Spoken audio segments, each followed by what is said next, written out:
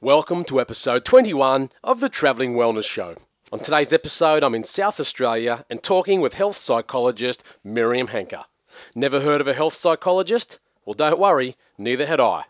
We begin today by defining health psychology and the role of a health psychologist in the identification and processing of the root causes of physical dysfunction. I, of course, stick my nose deep into Miriam's personal experiences, both as practitioner and patient, in order to give you guys a first-hand glimpse into how your thoughts and beliefs ultimately affect your reality.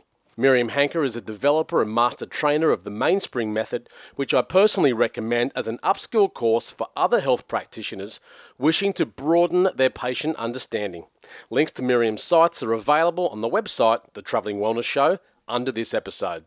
The Travelling Wellness Show is proudly brought to you by PSC Cell Charge, the world's most potent single-origin fulvic mineral supplement, which simply makes you feel better. If you're not taking Cell Charge, you should be. Enjoy the show.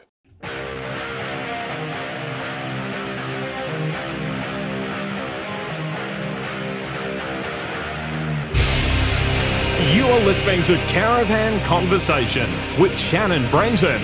If this is your first time listening, then thanks for coming.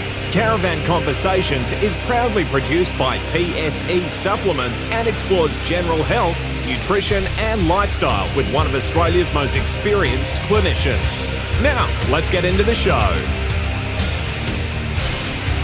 Welcome everyone to this episode of Caravan Conversations. I'm Shannon Brenton, your host and owner of PSC Supplements. Today I'm up in the Adelaide Hills with today's special guest, Miriam Henker, who is a health psychologist, an NLP trainer and a master NLP practitioner. Thanks for coming on the show, Miriam. Oh, it's my pleasure. Thanks for being here. I'm really excited. It's really cool. I was given this referral by Dr. Kylie Dodsworth, who you guys would have heard by now on the show. And interestingly, Kylie's hooked me up with a lot of her pals, which is cool, who all sort of play in the integrative medicine space. I've never really thought of integrative medicine as encapsulating psychology. So hence my reason for reaching out to you today, Miriam. Tell me, before we even start, I need to know, what's a health psychologist? Because I've never even heard of one before. Yeah, it's a good question. And I think it's important to sort of understand, firstly, what it is and then how it's different from other psychologists. Please, yeah.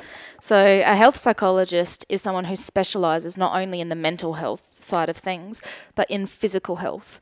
So a bit like a clinical psychologist bridges between psychology and psychiatry. Yes. A health psychologist bridges between psychology and medicine. Wow. So we have a much greater understanding of the physical body, about the mind-body connection. Yep. And for people who are going through, say, chronic health issues or wanting to understand their mind and how that's connected and how to enhance their mental and physical well-being, Yes. we operate in that space. So health psychology in Australia is its own specialisation at the same level as clinical psychology. Yep. So most people might think of a clinical psychologist when they think of psychology, but there are different specialisations within psychology. So a health psychologist has the same level of qualification as a clinical psychologist. And same degree, a different degree? Very similar. Well, I've done a master's degree in health psychology. Yep. Most of my coursework was the same as all the clinical psychologists, just a little bit different in terms of understanding health psychology itself, public health, epidemiology, and those sorts of things. Where was your early interest in, and what moved you into that health psychology realm? It's a good question. I'm going to have to go back a little bit in my history. Back as you need to. So I was one of those really weird people that knew when I was 15 what I wanted to be when I grew up. And how I health figured psychologist? I figured it out because I went to a careers expo and there was a computer program there that I answered a whole bunch of questions, and what it spat out, what I should do with my life was become a psychologist. I'm like, all right, great. That'll do. That knows me. That's the path I'll set. And that led me into studying psychology straight out of school, and that was all great. And then I got into my honours year. And honours year is a huge year because you've got all this coursework, you've got to do a research thesis. And the topic I chose because I really wanted to do something a bit different, out of the box, because that's me, and a bit of a challenge was I looked at people with cancer and I was interested in what made a difference to their holistic well-being. And I was particularly interested in what spirituality and religion did for people with cancer. Wow. And what I discovered from that rather big project that I took on, because I was interviewing people who were living with cancer and most people were actually having chemotherapy while I was interviewing them. And what they really came out with in terms of an answer was spirituality and religion do make a big difference. And I took the God factor out of it, and I was more interested, what was it about religion or having a spiritual side that made a difference? Because people who had neither were significantly worse off. Yeah. And it was something about having meaning.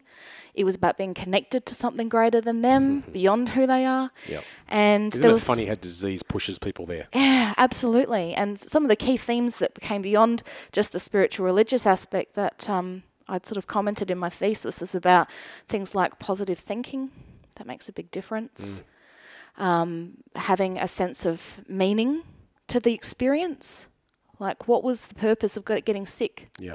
So many people said getting cancer was the best thing that ever happened to them. Absolutely. Or changed a path where they felt like they had been off track. It was a pivotal shift. Huge shift. Yeah. There was the importance of having social support, having connection, having people that they could turn to. And so you did have work around around them. this, yeah, like during that following year. Yeah. So I was doing all this research, and basically from that, I knew where I kind of wanted to be was more in that space, very interested in this illness. And then I came up against this roadblock because my whole focus was on becoming a psychologist. I didn't have a plan B, and I didn't get into a master's program the year after. Okay. I was like, well, what am I going to do with myself then? And then I got sick. So the year after my honours, I got very sick. And it was weird because no one knew what was wrong with me. First of all, I couldn't run and I had to stop playing sport because my legs would all seize up. And then it became I couldn't walk because walking 10 metres, I'd be in pain and my legs wouldn't work. And no known diagnosis around this? No one could figure it out. You know, doctors would be like, oh, maybe it's a tendonitis issue. Go see a physio. Physio's like, I'm treating you and nothing's working. Yeah. That's all right. Don't worry about the noise. It's all good. We had someone on a drill, everyone. It's all good. So the beautiful thing about this experience was my body was failing me. No one knew what was going on, and it became worse and worse. My hair started to fall out. My skin started going yellow and was dry. I couldn't do anything repetitive without my body sort of failing, like brushing my teeth. My hands would just stop working and seize up, and I got so cold and my brain was foggy and I was putting on weight, and even then, you know, everyone had a different explanation. I'm not one for surprises, so what was it in the end? Finally, a blood test revealed it was an extreme case of hypothyroidism. Was it? Yeah. I was going to ask you that, yeah. My doctor had never seen anything like it. It was extreme. Like, my TSH was over 300. Wow. Like, never even heard of that. I was 22, otherwise healthy background, then suddenly this all went wrong. And, you know, looking back now at this experience and understanding how important the mind is and our experiences of life, how it impacts us mentally and emotionally, that whole stress of the year of my honours I pushed myself so hard, long nights, eating, drinking, whatever was going to keep me up, getting things done, only to have the disappointment of it producing nothing. Like, I had no result for all that effort because I didn't get into masters and I wasn't a psychologist. So this huge stress followed by this massive disappointment had an effect on my body. And I was put on thyroxine. It started to have an impact. But even after, you know, my levels were all, you know, in where the doctor wanted it to be, I still had symptoms of hypothyroidism. Yep. And I wasn't content with living that way. I just didn't think that this, you know, you're going to have to be on medication the rest of your life advice was good enough. Yep. They didn't want to know how it happened. They weren't interested in figuring out something better for me. I still had some symptoms, and I just thought this is not fair. You realise this was just your apprenticeship, don't you? Completely. I'd become really quite disillusioned with Western medicine, and it wasn't the first time I'd felt disappointed by the way medicine had treated me. And fortunately, I ended up finding life coaching and studied that and became a life coach. And I love that because it was such a positive way to work with people, to get them to change the way that they saw themselves, to set goals, to get the wonderful high that we get when we achieve something that's meaningful to us. And I love that. And that's what led me into studying neuro-linguistic programming, or NLP. NLP, yeah. And all the sort of the package of tools that you get when you study NLP, including timeline therapy and hypnosis. And in that journey from practitioner to master practitioner to trainer, more and more pieces fell into place about, wow, the mind has got so much influence on our health and well-being. Why aren't we talking more about that in everyday life? Man, there are some cool things that you can do in half an hour or an hour with somebody, which maybe traditional counselling or psychology might take weeks, months, or never to achieve. Yep. And I love getting quick results for people. It's interesting you bring that up because this is not a stab at all of psychology, but just throughout my career, it interests me how many people have come away from traditional psychology disappointed or underwhelmed, almost like it's just been, I don't know, like there's been a download and what they've left with was indirectly an awareness of how messed up they are without actually being able to get deep enough underneath it, That's right. But when you start talking hypnotherapy and these sorts of things, they're traditionally boo-hooed, aren't they, by traditional psychologists? They have been. I think it's really fortunate that more and more research has been done, and there are some really significant results, particularly for things like chronic pain and anxiety, depression, that can make a difference. But across the whole spectrum, it's still kind of looked at very warily with not a level of understanding. Yeah. And the whole idea of working with the quote-unquote unconscious mind has become not a part of mainstream psychology at all. And you wonder why, because 95% of who we are and what we do is unconscious. Why are we not talking about what creates our behaviours and our thoughts and our feelings? Because you can't treat it with a drug. Yeah, and I have a lot of respect for psychology and what it has brought to people, and the main kind of process that psychologists use is cognitive behaviour therapy, which has a pretty good evidence base. The downside of it is it's so conscious. It doesn't deal with the unconscious. Yep. So as a coach, even before I became a psychologist, people were coming to me with these problems that I'd had for years, weird and wonderful problems, physical health, mental health, all sorts of different weird and wonderful things, and saying, I've seen a psychologist for years, and I haven't gotten anywhere. And then in a few hours of working with me, problem's gone, and they can't believe it. What you're saying, though, is that if cognitive behavioural therapy is the prime tool that a straight-out clinical psychologist might use with someone, is that it's only addressing really 5% of the population. Well, yeah, a very small percentage of if who we are. 95% unconscious. Yeah, completely. And I'm just not content unless decent results are achieved for people. So take me to your recovery, because I think that people have got a lot to learn from your recovery, and because it's emotional to you, you'll say it as it is. So you're 22, your thyroid stimulating hormone is mental, 300 plus, it's not normal. Just complete. My thyroid just completely stopped working. How much thyroxine they put you on? They put me on the maximum dose. Yeah. And, I started getting better, which is nice. I could think again and my legs would start working again. I honestly, that was the biggest relief, being able to walk again. Yeah. Because at the time when I was studying, I was working as an orderly at the Royal Adelaide Hospital.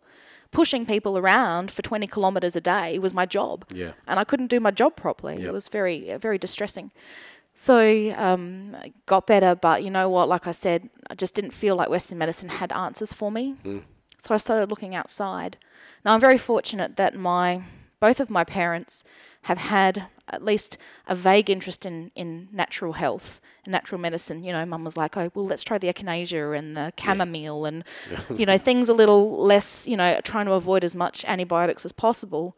So I knew that there were some options out there, and I started exploring. I explored homeopathy. Yep. Suddenly, after having been treated with homeopathy, my sensitivity to the cold, which had still remained even after being on medication, was gone. Yep. Cool, that was great. Went into naturopathy, understood that I had a dairy intolerance. Stopped eating dairy. Oh, my digestive system's working so much better. Yep. And I tried a whole heap of different things over the course of several years. And each time I entered into a journey with a new practitioner, it came with a bit of excitement, a bit of wonder, what's going to happen. And each time I felt like I got another step forward, but I never still felt like I quite got there. Yep. Because I was still on medication. I was wondering, I'm definitely improved in my symptoms, but I'm still taking medication. And now understanding the mind so much better and how it worked, I thought, you know what? I've got to have to do something for myself, because I have a belief in me that I can heal myself. I don't know where this belief came from, but it's been always with me. So, well, if I believe that, then I better back that up and give it a go. And I'd already learned a lot about mind-body medicine at this point. I thought, well, if I bring into my journey, into my process, some tools and techniques to encourage the body to heal and be well and not be dependent on this medication, let's see what happens. So in 2012, I started what I called my healing quest. And I documented it, and I had some tests done before I got into it to know where my baseline was.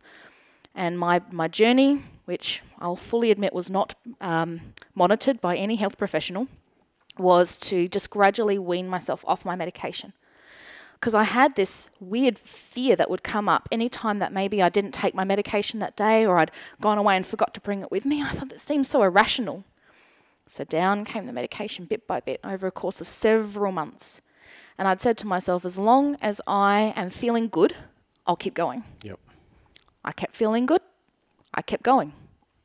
And I got to the point where I was on no medication. I was still feeling good. I'm like, God damn it, I have healed myself. And I felt elated by my own success.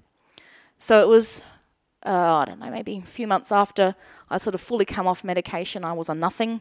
This is after having been on very little. I went and said, okay, it's time to have those blood tests. So off I trundled to the doctor. You hadn't told your GP at this time? Hadn't told my doctor anything about what I was doing. Yep. Had my bloods taken. Day after, I get a phone call late in the afternoon. I'd been consulting with clients, and the voicemail from the doctor's office had said, the doctor wants you to go to emergency straight away. I'm listening to this voicemail going, I'm fine. Why do I need to go to emergency? So I called back the clinic and I said, look, I've been left this message, what I need to do. And the reception said, everyone else has gone home, but the message here is for you to go to ED because your blood results have us very worried. Okay. Well, I was hung up from that going, well, I don't feel sick. I feel great. I called my naturopath and I said, look, this is what's happened. Should I go to the hospital? And she said, all they're going to do is give you a dose of thyroxine and send you home. And I went, well, that's not really what I want. Don't think I really need it. But I naturally felt rather disheartened by the fact that my blood said one thing, but my body, my functioning said something completely different. Did you find out what the blood said? Almost as extreme, like 280 or something was my TSH. Yep. So just as extreme pretty much as when I was really ill and completely, I felt like a vegetable at that time. Yep. To me, being fully functional, practicing full hours, exercising, I felt great. And I didn't know how this could happen. I went to I'd become interested in integrative medicine. I went along to the Australian Integrative Medicine Association's conference a couple years ago. And there was a specialist in thyroid disorders who was at the conference.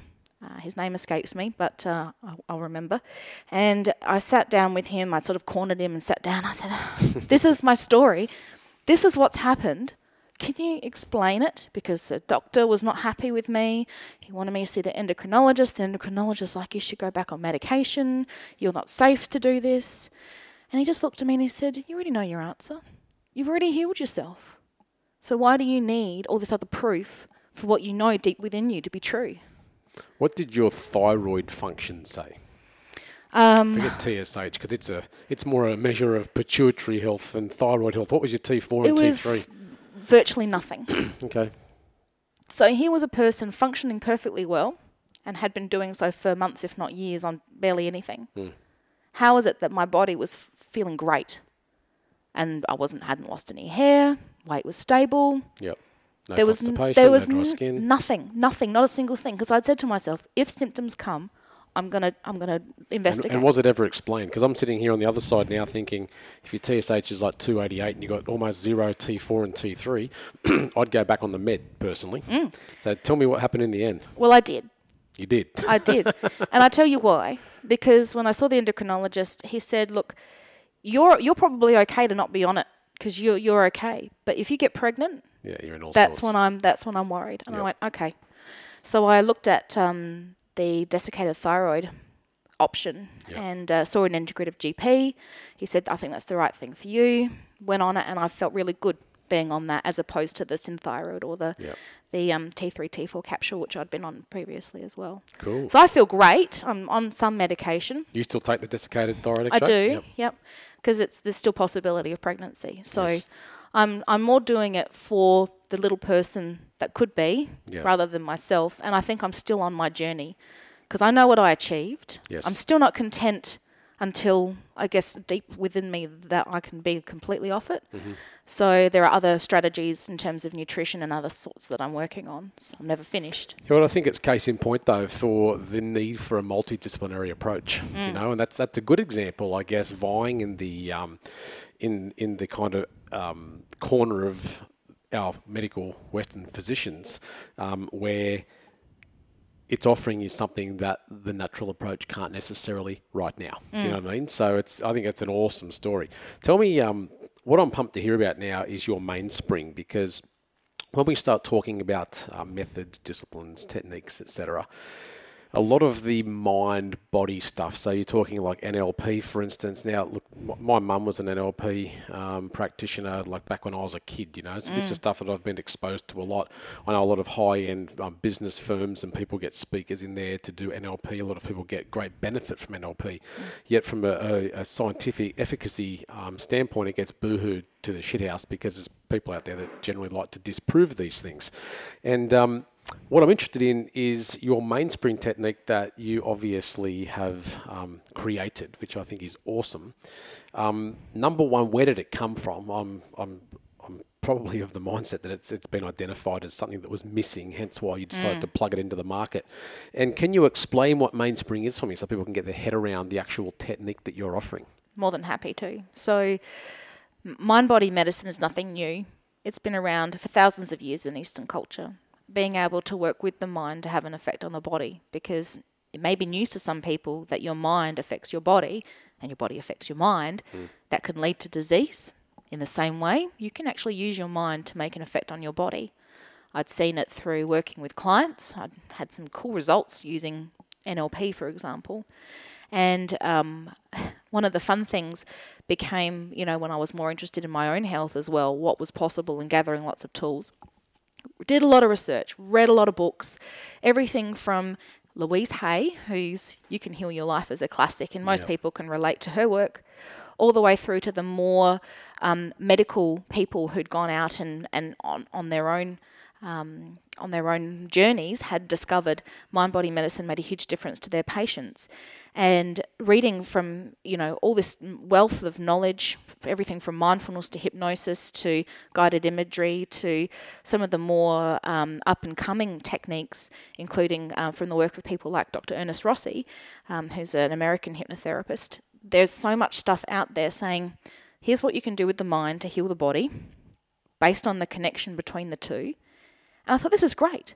But as a practitioner, how do I facilitate someone from the beginning of their journey to the end using, quote unquote, mind-body medicine? Yeah. There's techniques, there's stories, there's affirmations, there's books that you can look up. Okay, what's the mental, emotional stuff of arthritis and what does the kidney mean and all that kind of stuff. And I thought that's nice, but where's the package? Where's the process as a practitioner that takes me from where's someone at, taking their history, understanding some of the events in their lives and beliefs that they have or anything else that may have contributed to their health situation, and then takes them through the healing process, a more intensive intervention phase, clearing this stuff out using tools like hypnosis and NLP and timeline therapy, and getting them into a much healthier place, only to then teach them, okay, so your mind and your body need to be in the best place possible.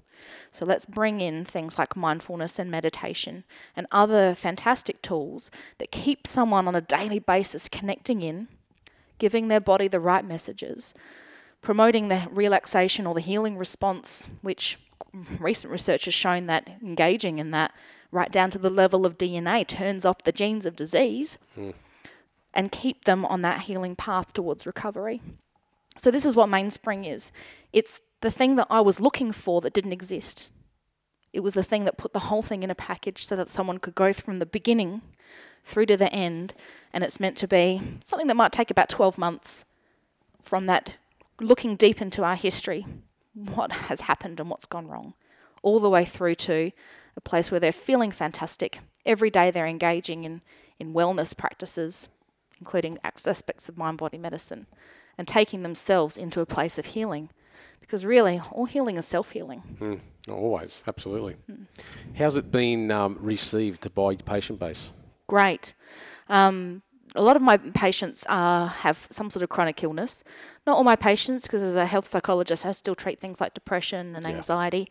But people do have these health conditions, and saying to somebody, is there a possibility that this thing that happened in your past may be connected to your health? For some people, it's completely new, and they're not sure about it. But for other people, like, I've wondered.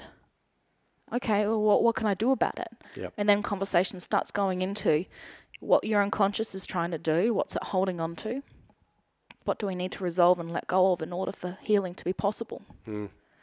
And, people, once they're willing to address and resolve, the process begins. And, it can take anywhere from, just a couple of sessions through to several months for people to start really noticing the physical change, which could be a reduction in their symptoms. It could be a reduction in pain. It could be a greater functioning, more energy. So, very real outcomes too, right? Very real. Physical outcomes. Measurable outcomes, which, when people are having, when they are doing clinical trials on conditions and interventions, it's the change in symptoms that's measurable. Of course. And that's what we talk about, what's measurable, and taking some measures to understand where we're at before we begin and how we're tracking.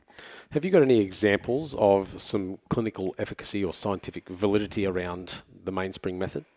Yeah, so mainspring itself is still pretty new, and there hasn't been any trials on the whole process. Yep. But there is heaps of evidence underlying a lot of the techniques that are being used, like mindfulness. Let's just take that as a little case study for a moment. Yeah. Mindfulness has exploded. It is huge. Most people are talking about it, even in businesses and schools. So what has been... Isn't that a sign of the world we're in? Oh, well, it's... when being present now becomes a new thing. I know. It's so something that's been around for so many thousands of years in Eastern culture. And it should be innate, shouldn't it? Yeah. Do you know what I mean? To be here now, I'm talking to you right now. I don't need to worry about what I'm doing 2 hours from now, what I did an hour ago. Do you know? It's funny, because even when we bring mindfulness up, I know I make it sound simple, but I've had to work very hard to get to the point where I can be present now. Completely. Where that has become something that is now automatic for me. I generally, like everyone else, I've got that, that mind where I'm 10 steps ahead of myself, or thinking about next. And you get to the end of the day, like people will say to me regularly, they'll say, I just drove from here to here and I don't remember the drive. Completely. It's crazy, isn't it? And we think it's normal. We think it's normal to be worrying about the future and thinking what's to come, or dwelling on things that have happened. And that just seems to be normal. How much of this is our own fault, do you think? Oh, well... From a societal position, not Very much from a societal position. It's so... we're meant to be busy, right? We have such a value on productivity. Yeah. And unless you're being productive, you're not valuable. So we need to be busy, or perceive ourselves to be busy and have lots going on, because most people don't even like to sit in their own company without any stimulation. Yep. Just sit. It's true. And I just find we live in this society now too where, and you look on social media, everyone's grinding. That word grind gives me the shits. Hashtag grind. Everyone's grinding. And it's almost like there's a sense of kind of egoic purpose attached to the fact that we're pushing harder than the next bloke. Do you know what I mean? We're achieving more than the next bloke. You don't need to sleep, Einstein got round with 4 hours of sleep per night. That's enough. It's all we need. And I think we hold ourselves to such a high level, you're right, of efficiency and outcome all the time. But, when ill health becomes the outcome, it obviously makes us look back, doesn't it? And go, ooh, completely. What I've been doing hasn't worked. A lot of people wear stress as a badge of honour. Yeah. That's what I just tried to say. That's right. It's so weird. It's like if they're not busy and stressed, then what are they? And yet stress is one of the most damaging things to our health. Yeah. And there's ample evidence to prove that stress in the body is one of the most damaging things, creating inflammation all the way down to 100%. the cellular level. Why aren't we talking about this more and intervening more on how much damage stress does? Yeah. It's not a badge of honour. It's a big warning sign that something's wrong. It's something that I discuss with my patient base a lot. People get obsessed, I find, with diet. People are obsessed with nutrition. And, and obviously they come to me as a nutritionist and someone that's in that space of knowledge that can augment their diet to help them achieve things in their life. But I say to a lot of people, that nutrition for me is probably the fourth or fifth thing that I change in a clinical context with someone. Some people come in and they're like, they're fatigued and they're stressed and they've got anxiety and whatever, and they think that I'm going to go over their diet with them. They're going to live with a new diet that day because they might like to lose a few kilos as well. And you know what? I generally don't even go through diet on the first day. I don't give a shit about diet on the first day because it's of the least importance. Changing it generally changes nothing other than some, small physiological alterations that aren't really that important when your life's gone down the gurgler. And, I say to so many people all the time that, people don't sit back and look at their relationships. They don't sit back and look at their sense of purpose. They don't sit back and look at the bigger pictures. They don't tick those big things off first. They try to worry about the nitpicky little things that don't really make that much difference on their own. Do you know what I mean? So I know that's a bit off context, but when you start talking mindfulness, I think it's where we start looking at purpose. And like I say to a lot of people, who am I and where am I going? Questions that a lot of people can't answer for me. Who are you? Like, what do you want in this world? What are you trying to achieve? Oh, I haven't sat back and thought about that. The amount of people that I'll ask in January, what's your plans for the year? How's this year going to be different? What have you got sort of planned for yourself? Oh yeah, it's more of the same. Expecting the same outcomes, of course, or different outcomes they'd like, but grinding and pushing and pushing and pushing and pushing and pushing and pushing and never being present now. So how important is mindfulness from a health psychology perspective, and how much impact can it have on its own in altering a person's physiology? I think we've already concluded that it's important. The thing that's been really interesting in terms of health and recovery is that, when your mind is not present, your body starts to freak out a little. Because what's happening in your mind when you are thinking, worrying about the future or dwelling on the past, is those images that are coming into your mind, your body perceives it as if it's happening now. So if those are not pleasant thoughts, if those are disturbing images that are coming into your mind, your body is reacting to that. Of course. So when you bring your mind back from that place and you park it in the present moment and you keep it there, what happens is your body goes, oh, everything's okay. I'm here.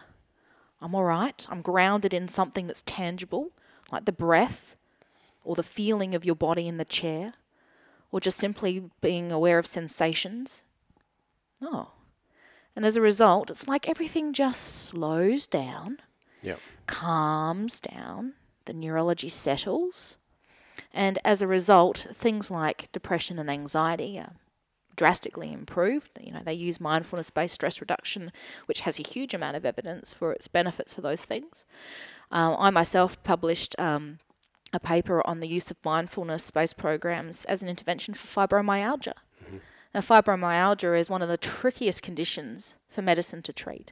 They find it very hard to do so, other than because for people who don't know, fibro's got elements of chronic pain, like arthritis type stuff through the body, and fatigue. Adrenal dysfunction. Yeah, and so much of the body is just not coping with life. And, apart from pain medication, there's not too much else that is done for them from a Western medicine perspective.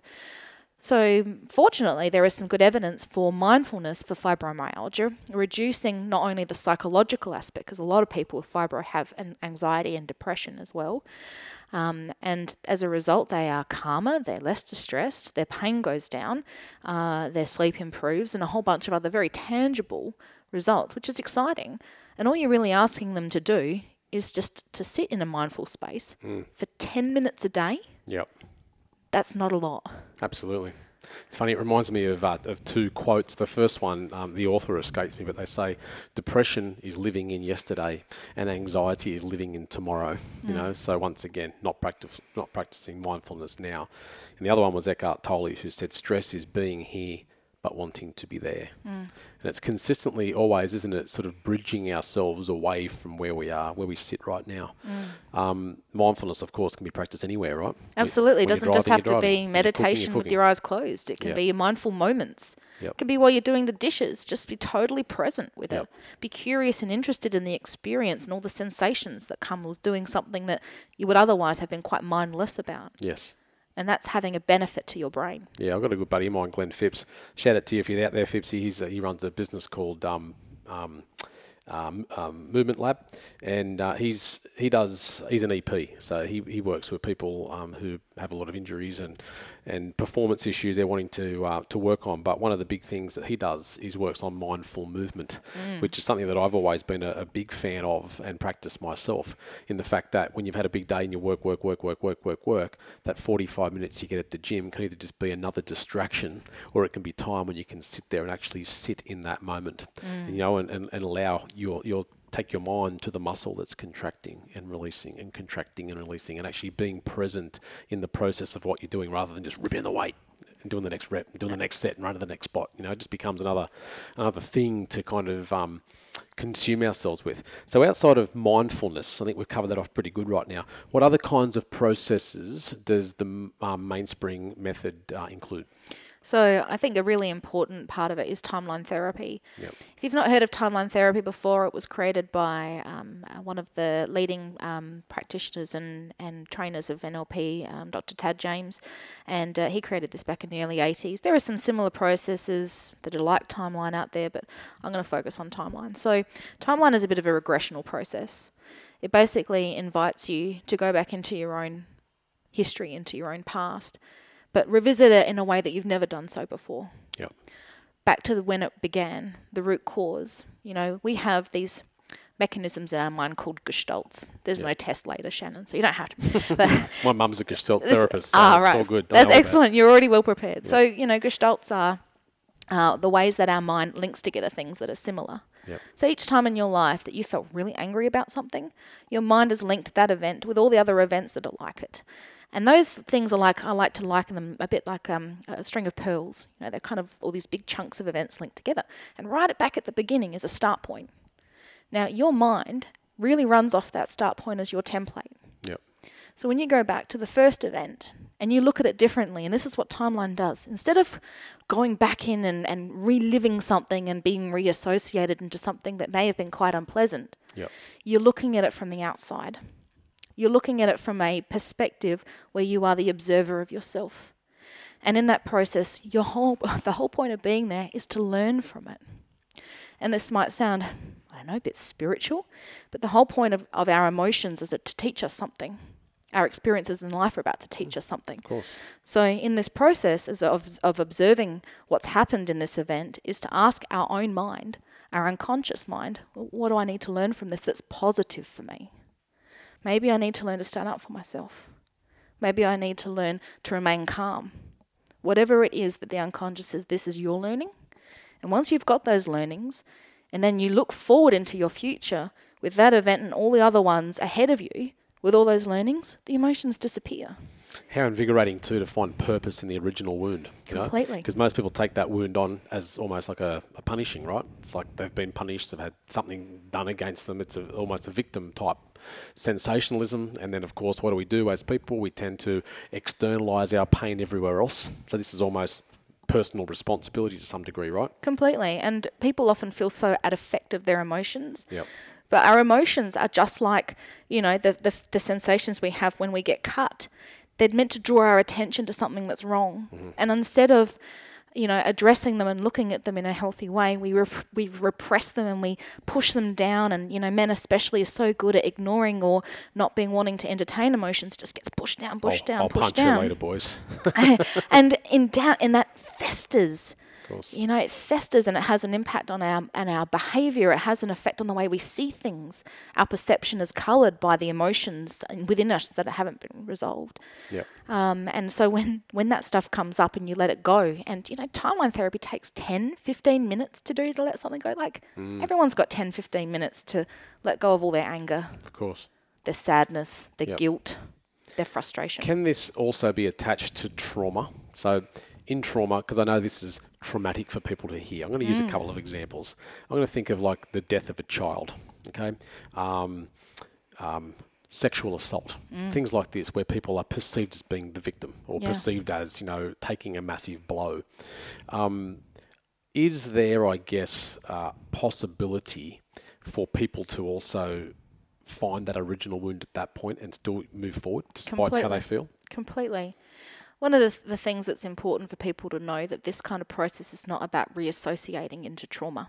Yes, that's very important. You are disassociated and you're observing it from way outside yourself in a position that's very safe.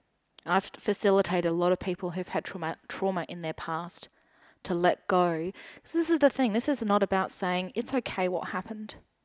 I condone the behaviour of the person who did wrong by me. Yeah. It's not saying that, but rather, what does the emotion you're holding on to still serve for you?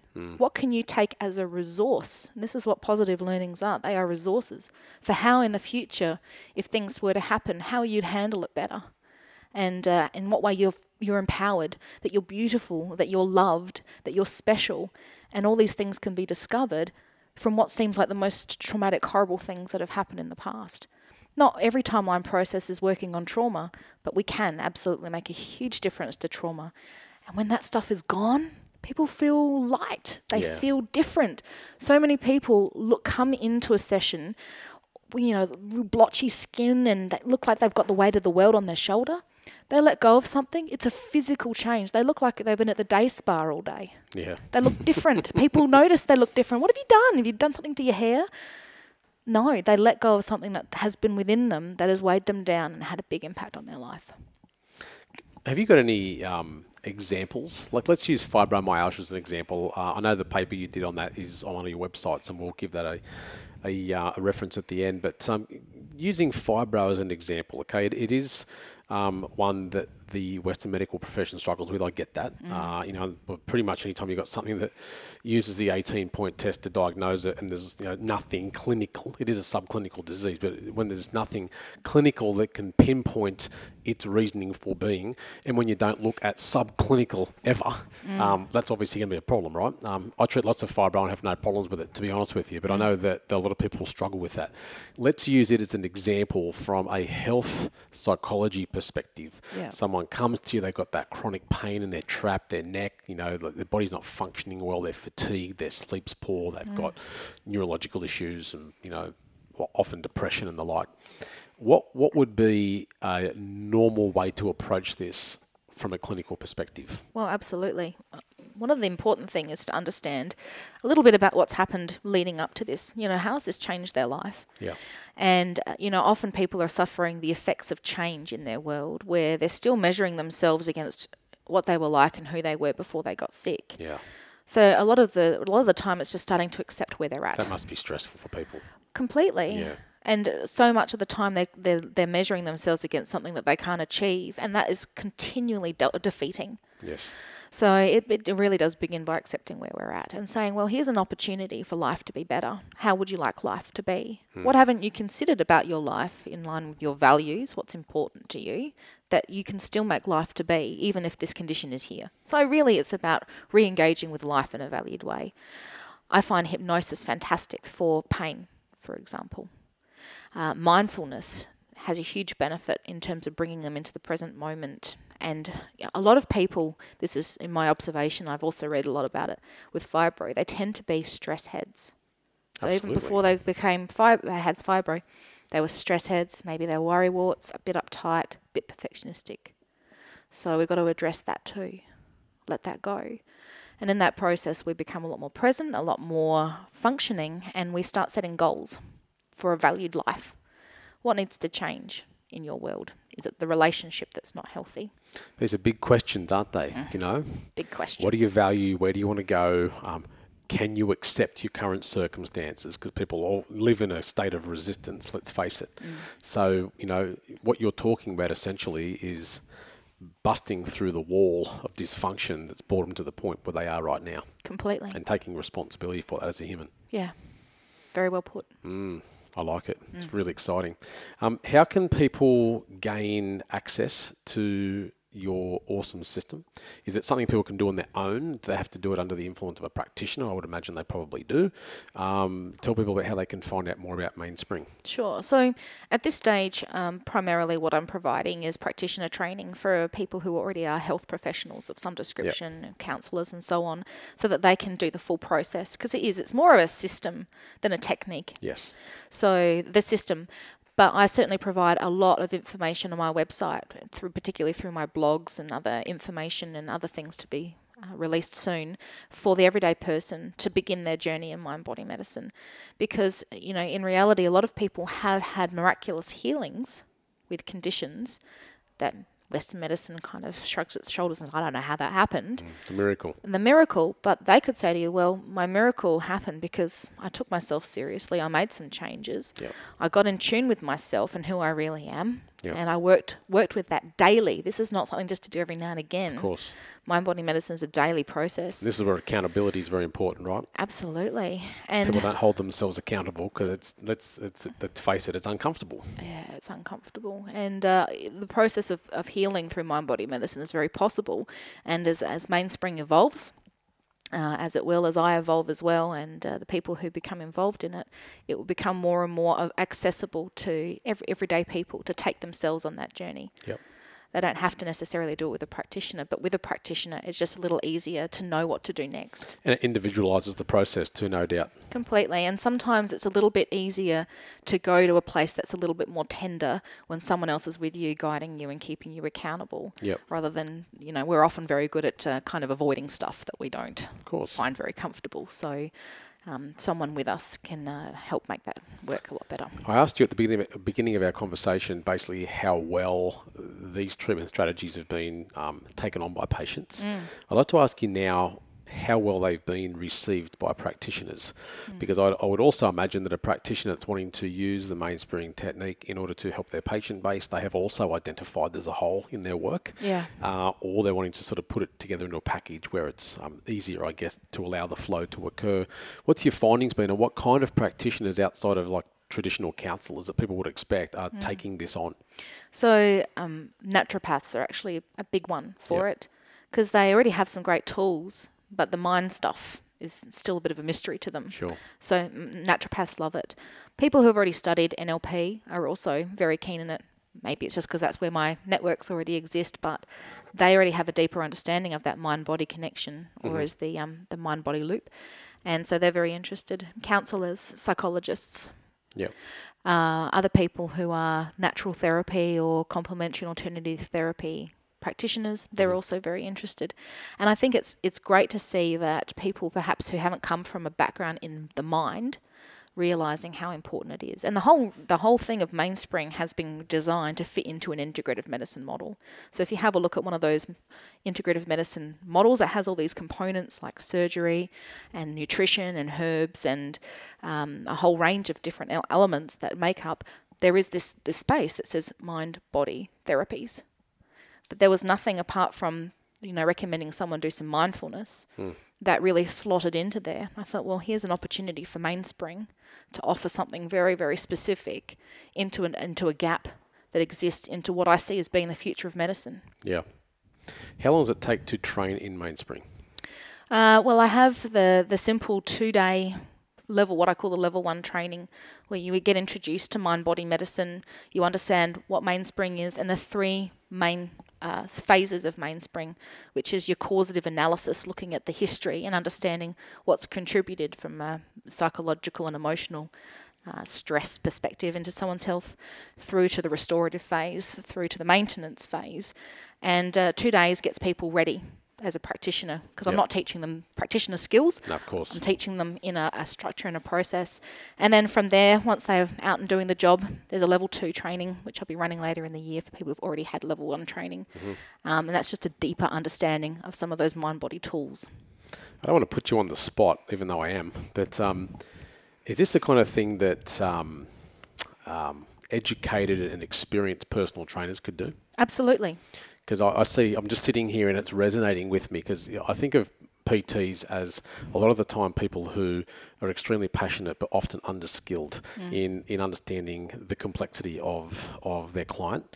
But they're also the people who have the most time with the client. Absolutely. If you're training someone for 3 hours a week, that's a lot of time when a lot of work could be getting done. Completely. In my mind. And certainly, like I was saying before about my mate Glenn Phipps and the blending of mindfulness into the process of movement, I think it's the kind of thing that a lot of trainers out there who are wanting to be great and wanting to do great but missing the mark, and I'm not being paid for this, guys, other than the grand that just went under the table.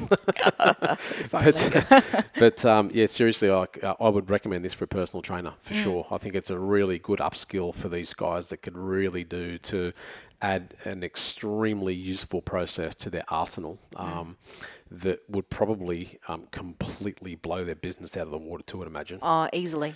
Because I know from a consumer perspective, when you go somewhere and no one can help you and all of a sudden someone that you didn't expect it from was able to offer you that next level, there's a real connection and commitment there and massive referral base that generally flows. So how can people get on board with you? I represent a lot of trainers who are out there who are wanting to be the best they can, who are great trainers as far as the physicality go, but don't really understand the deeper stuff. Yeah. How can people like those guys get in touch with you if they're interested in doing a course, or even someone wants to learn it for themselves?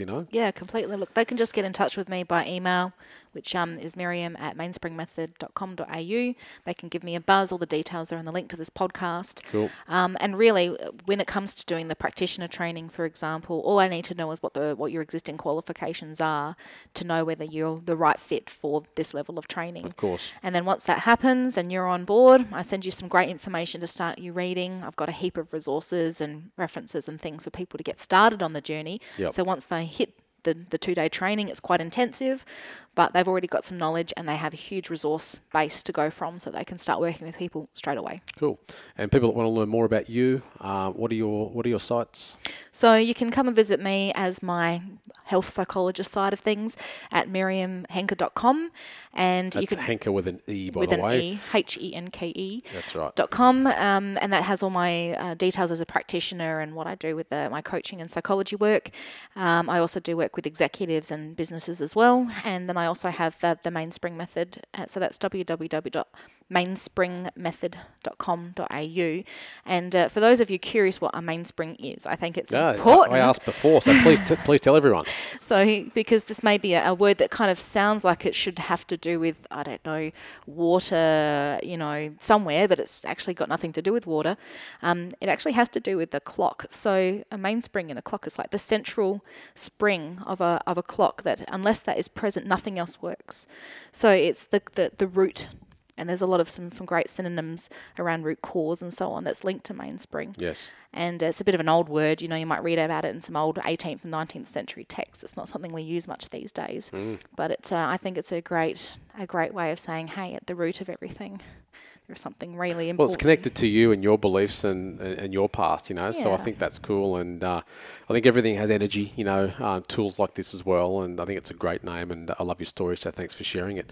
But thank you very much, Miriam, for coming on the show today. It's been really fascinating. Another professional perspective on the importance and relevance of mind, body, spirit in the modern time, which, as I've said before, has become almost a bit cool and almost a bit hip and almost a bit wanky as how much it's sort of thrown around out there, yet its relevance is unparalleled. And, you're just another professional out there working with people, which for me is the most important thing, that there's once again this relevant twist, where the health psychologist is finding it, the holistic doctor is finding it, the naturopaths are finding it, the kinesiologists know it. These people all know it, that people are more complex and more complicated than quite possibly initially understood. Not initially understood, but currently understood. And thinking out of the box. Yeah, exactly right. So it's been awesome talking to you. Thanks so much, guys. Get in touch with Miriam, particularly seriously for trainers. I think this would be an awesome 2-day upskill.